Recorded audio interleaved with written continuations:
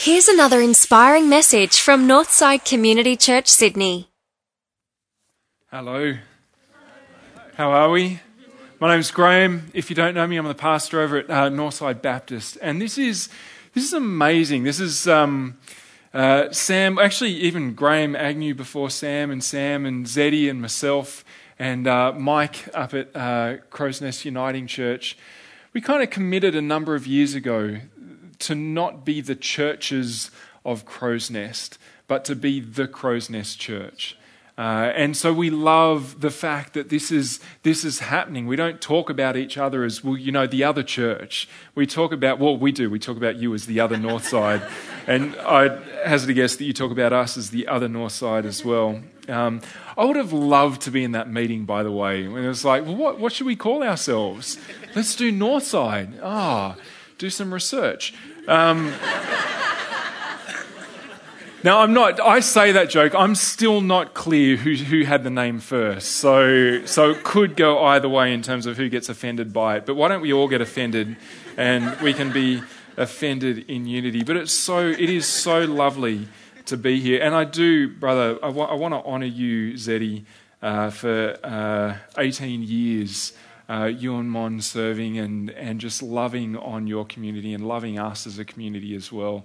It's not going to be the same without you. I'm going to hold my tears for 4 weeks, but you are just a brother in the Lord who I dearly love and have loved working alongside. I'm going to miss it, but I'm going to say, yeah, come on.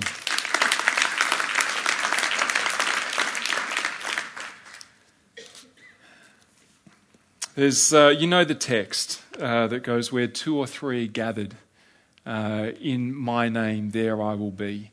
And I do believe that goes for the church as well. Where 2 or 3 are gathered in my name, there I will be. And so I don't know what your prayer has been or what your thought has been as we get ready for tonight, but one of the things I've been praying is, God, would you show up? There's 2 or 3 of us gathered together as church, as your church in your name. Would you please show up? Wouldn't it be great if we kind of had that kind of epiphanous moment together, that revelation of God where something shifts in our minds and things change for us? Wouldn't it be great if we could leave here tonight knowing that we have had an epiphanic church service together? It's the adjectival form of epiphanous or epiphany. So it's just English. But wouldn't that be great? I love those epiphanous moments when things kind of shift in your mind and what you thought you were seeing has kind of come alive on you or changed shape on you a little bit. One of the first epiphanous moments I remember having was about as an 8-year-old. I loved doing dot to dots. There was something just comforting about knowing what happened next when you were doing it. But I had this moment when I was about 8 where I realized the numbers were maybe just suggestions. And you could actually do it back to front and get the same picture. You could go 1 to 50, yeah, 50, I had the advanced book. But you could also go from 50 to 1 and get exactly the same picture. You go from 25 through 50, 1 through 25, same picture. But then, and here's where it got wild, I realized you could use the dots, forget the numbers, and come up with your own picture. Now, I've got to admit, I only did that a few times because it made me quite nervous because I'm working outside of the known system, right? And I didn't quite know what was going to happen next. There's something about those epiphanous moments that maybe are a little unsettling as the picture changes shape and you see something new for the first time. It might be a little bit like if you're having an argument with someone you love and, it's taking them forever to realize that you're right. And you've had this argument time and time again. You've walked down this road together time and time again. You know how the argument goes. You kind of weave through various stages of disappointment and regret. This is not Jen and I at all. But then maybe you take a moment just to step back and listen. And you realize, you've got the same dots. You've just come up with a different picture. And then when you're honest with yourself, it's like, actually, their picture's kind of good. Their picture's actually maybe even better than my picture. Then I'll revert and go back to the same old road because that's safe and that's what's known. But there's this picture. It's beautiful, isn't it? There's these epiphanous moments that come up and catch us off guard. and kind of reorient us to the way we're living. And I wonder if when we come to church, we're kind of looking for one of those epiphanous moments. We're looking for God to show up. We turn up, we say the words, we sing the songs, and it's truth and the dots are all there. And in amongst it, we're waiting for God to show up. Because I think we've all got our picture of what life is like, what life is supposed to be. We've developed these pictures over time. And I would hazard a guess that a lot of us are trying desperately to connect the dots in our lives. We're trying desperately not just to connect the dots, but connect them rightly. Because there must be a right and a wrong. Hey, surely? That's what we preach at church. We might have that wrong. But what happens when the next dot doesn't make sense or the picture doesn't kind of make sense? This is the feeling. This is the picture I want us to take with us as we get into this text in Mark chapter 6. Because I think that this is what is actually happening. I think Jesus is inviting those who are following him, his disciples, into this epiphanous moment where he reveals who he is, and it's not exactly who they thought he would be. And so we see the disciples. This is chapter 6, verse 45. Jesus has just incidentally fed a number of thousand people with a couple of loaves and fish and ended up with 12 baskets. And we're told that immediately Jesus made his disciples get into the boat and go on ahead of him into Bethsaida. They never actually make it to Bethsaida. That's a whole nother sermon altogether. While Jesus dismissed the crowd. And after leaving them, Jesus went up on a mountainside to pray. Jesus seeks silence and solitude as he immerses himself in the present Spirit of God. That's a whole series there, but I think at Northside Community you're in a series called Follow. Great name, by the way. I wrote a book called Follow, so well done.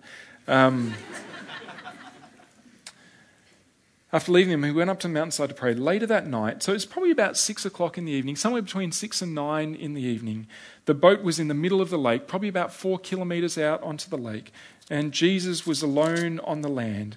He saw the disciples straining at the oars.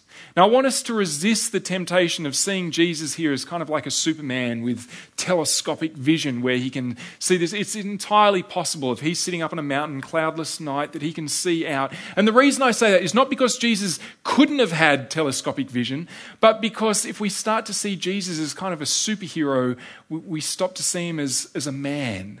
And we need in this story to see Jesus as he is. He looks out onto the lake and sees the disciples straining at the oars because the wind was against them. Literally, the wind was torturing them. Now, I want to pause here for a moment. So I have another number of conversations that are kind of in this area, and certainly I've got a close friend at the moment, a friend who loves Jesus, who has been following Jesus for a long time and has been obedient to Jesus, and he has kind of sensed Jesus calling him into a certain place, and he has ended up kind of in the middle of nowhere. And he's felt like he's working hard at life, he's straining at life, but he is making very little progress. What's with that? I wonder if you've ever experienced that. I've been obedient to Jesus.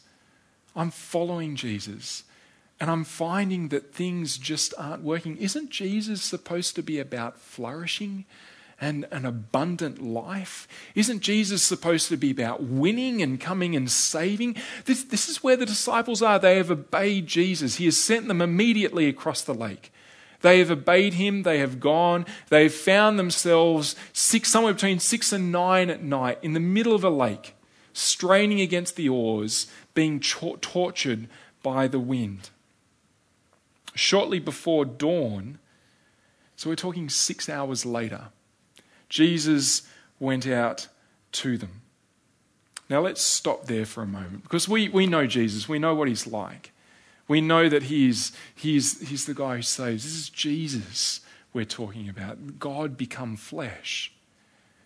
He sees his friends 4 kilometres out on a lake, and he waits 6 hours before he goes out to them, walking on the water, because he can do that. Not because he's a Superman, but because he is so immersed in the presence of God through that silence and solitude and time that he has spent with God, that he has command over nature.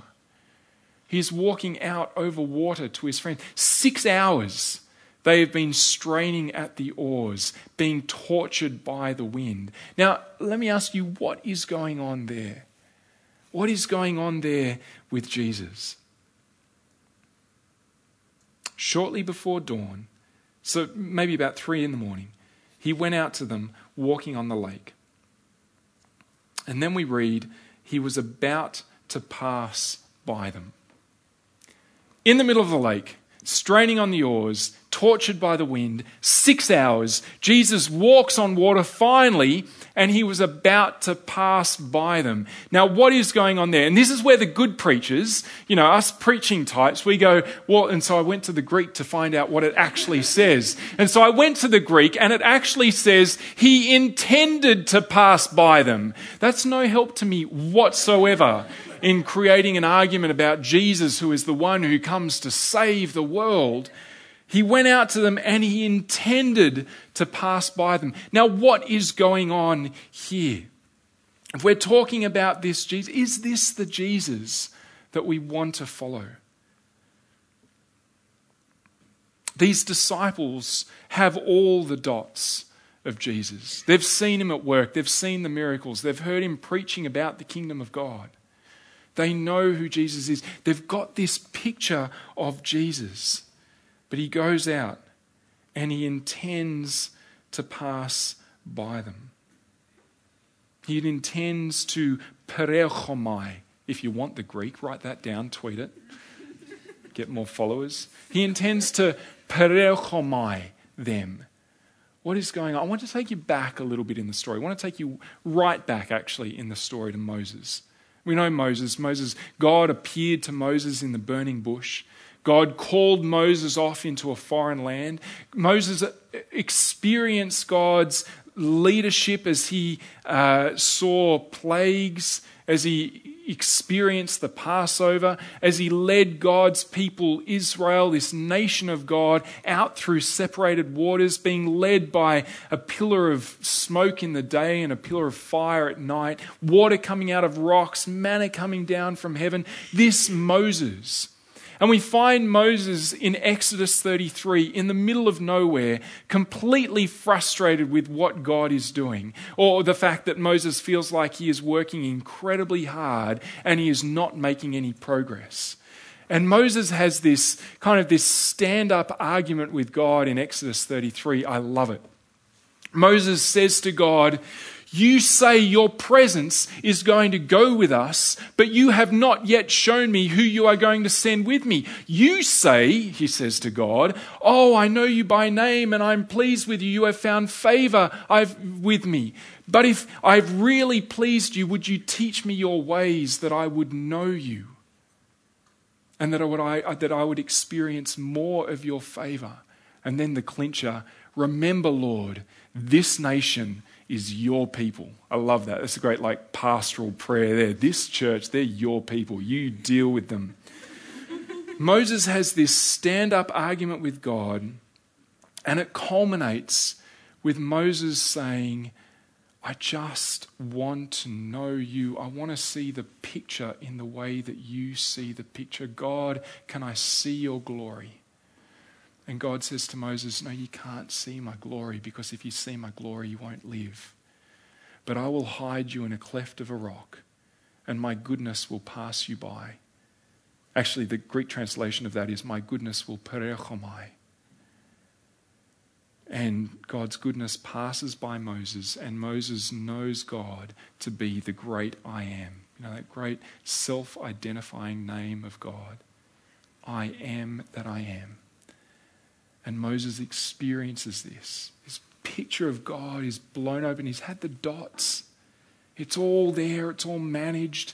But then God passes by. God perechomai. And he knows the great I am. I want to talk about Elijah. Another story of miraculous story of obedience and zeal. And Elijah, who has been he's fleeing for his life. And he finds himself obedient to God, experiencing miracles, but in the middle of a desert. And he has had enough, and he sits under a tree and he prays that God would take his life. It's 1 Kings chapter 19. And Elijah says to God, "Let me die. I have had enough. I am no different to anyone else." And he lies down under the shade of a tree in the middle of a desert in the hopes that he would die. I mean, if that's not a picture of someone in the middle of nowhere, straining, working hard and making no progress, feeling as though they're making no progress, I don't know what is. And an angel, we're told, comes to Elijah and says, "Get up and eat." And there's water and bread there for him. He eats and he drinks and he falls asleep again. It happens again. Eventually God leads him into a cave. And God says, "Stand at the mouth of the cave, because my glory is about to pass you by." Actually, his translation is, "My glory is about to perechomai." And we know the story. There's the wind, and the presence of God is not in the wind. There's an earthquake. The presence of God is not in the earthquake. There's fire. The presence of God is not in the fire. And then there's the still, small whispering. And Elijah covers his face with his cloak, because the presence of God is more terrifying than the absence of God. What does Elijah experience? Elijah experiences the great I Am, Creator God, King of the universe, the I Am. We have Moses, who is frustrated with God, who experiences God in the cleft of the rock, because God's presence is more dangerous than his absence. We have Elijah, who experiences God in the mouth of the cave, and he covers his face because God's presence is more terrifying than his absence. And we have the disciples. Jesus intended, we are told, to perechomai them. You see how there's perhaps a different reading there of Jesus intended to pass them by? Jesus intended to reveal himself to them. Jesus intended, literally, if we're going to translate it, to give them an epiphanous moment, a self-revelation of who he is. And what happens? I love this. When they saw him walking on the lake, they thought he was a ghost. They cried out. Now, for the sake of entering the story, I don't want to get too crass here, but they cried out. Seems a little bit sterile for a boat full of buffy fishermen who have been straining against torturous wind for over 6 hours in the middle of the lake. I'll leave it up to you and your imagination what actually was said and happened in that boat when they saw Jesus and thought he was a ghost. They cried out because they all saw him and were terrified. Perhaps the presence of Jesus is more terrifying than his absence. Immediately he spoke to them and said, "Take courage, it is I, don't be afraid."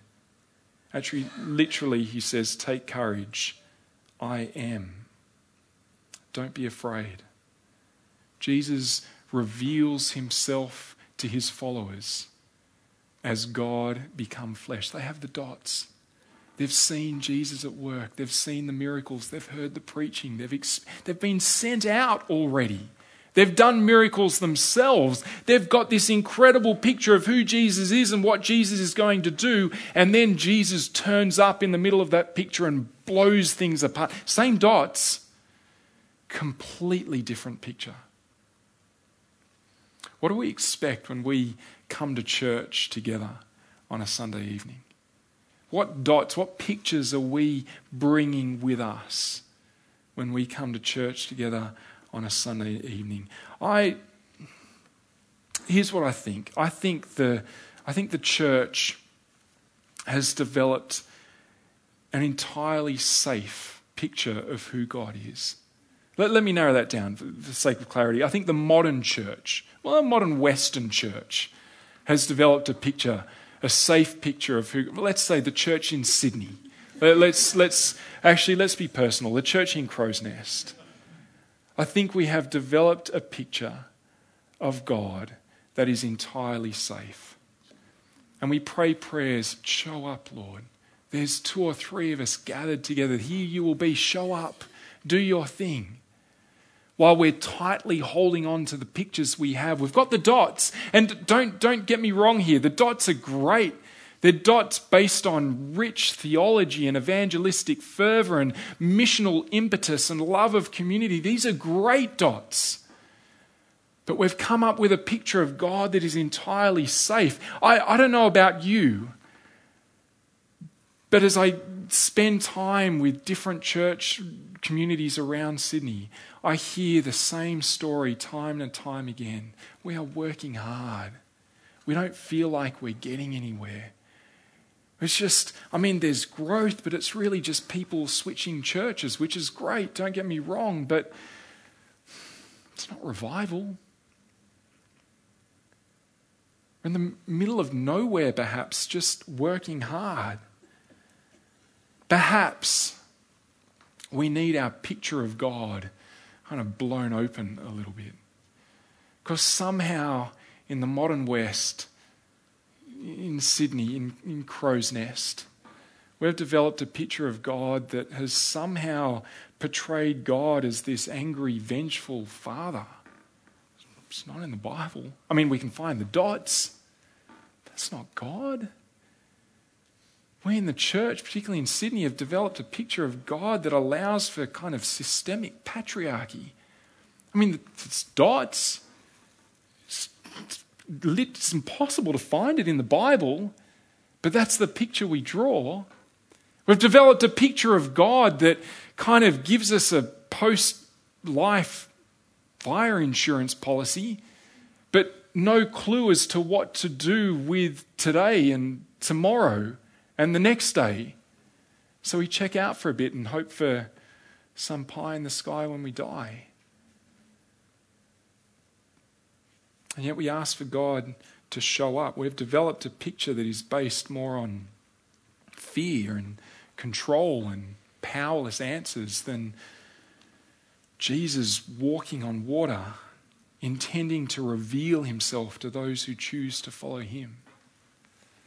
So this is my prayer for us, for the church in Crow's Nest, that we would have an epiphanous moment, that Jesus would show up, that he would intend to pass us by, as it were. And when that happens, don't get me wrong, I love turning up to church knowing what's going to happen next. I love turning up to church as the senior pastor because I get to be in control. I get to make the decisions. I get to be able to say, well, we'll do worship for this long and we'll preach for it's safe. What would happen if Jesus showed up amongst that? And perhaps Jesus' presence would be more terrifying than his absence. Perhaps Jesus' presence would be more dangerous than his absence. Perhaps we would learn the fear of God, which is the beginning of wisdom. Perhaps we would have a growing hunger after God's own heart as we experience Jesus in this way. This is the prayer that I have for us as the church, that Jesus would intend to pass us by. That we would find ourselves crying out because we see him and we are terrified. But in order to do that, we need to hold our pictures of him loosely. Not the dots, but the pictures that we've developed over time. Those narratives perhaps that we've grown up with that sell us a picture of God that is less than who is revealed in Scripture. That give us an idea of life that is less than what is revealed in Scripture. We want to step into this. Does that make sense? So this is what I would love to invite us into tonight. We're going to join together in communion. What could be a more powerful way of saying, we are your church, God. We are gathered together and you are here. Because we know that the night before Jesus died, he was with his friends.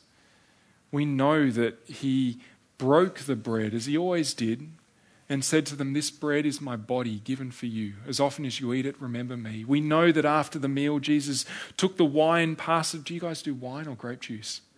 Real wine. Okay, I was going to say. Whoa. Baby steps for us. Jesus took the wine, passed around, and said, "This wine is my blood poured out for you and for many for the forgiveness of sins." This is the way that you experience the kind of life that I'm offering you, in something as simple as eating bread and drinking wine. And so as we do that tonight, I invite your prayer to be, "Jesus, I choose to follow you." Name where you are. In the middle of a lake, I'm straining. I'm on the shore, I'm not even getting in yet. You've told me to go in the lake, I've gone the other way. I don't care, just tell Jesus where you are. And then say, "No, Jesus, I invite you into this picture." But as you do that, be ready to let go of the picture that you have of Jesus, because when he comes alive on you, things absolutely change. That's where it gets fun. Let's stand together.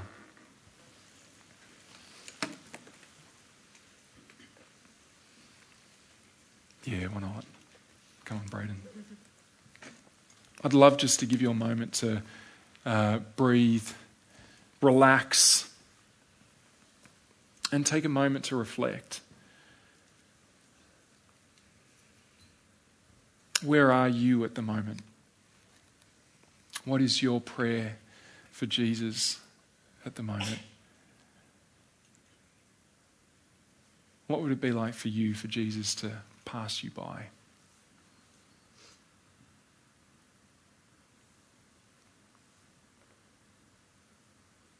Then when you're ready, just come forward and take a cup of juice and a wafer. They're gluten-free. Boom. Take it, and as you receive that, just acknowledge what you are stepping into the life of Jesus, through the death of Jesus. And then give thanks. If you'd love to receive prayer, there's space up the back straight away afterwards. If whatever it is, just go up and somebody will come and stand alongside you and pray. It might be as simple as a blessing. It might be as simple as praying God's presence into your situation right now. But that's what we want to do now, is take some time to respond. Well, thanks for tuning in. If you'd like to find out more about Northside, visit northsidechurch.org.au.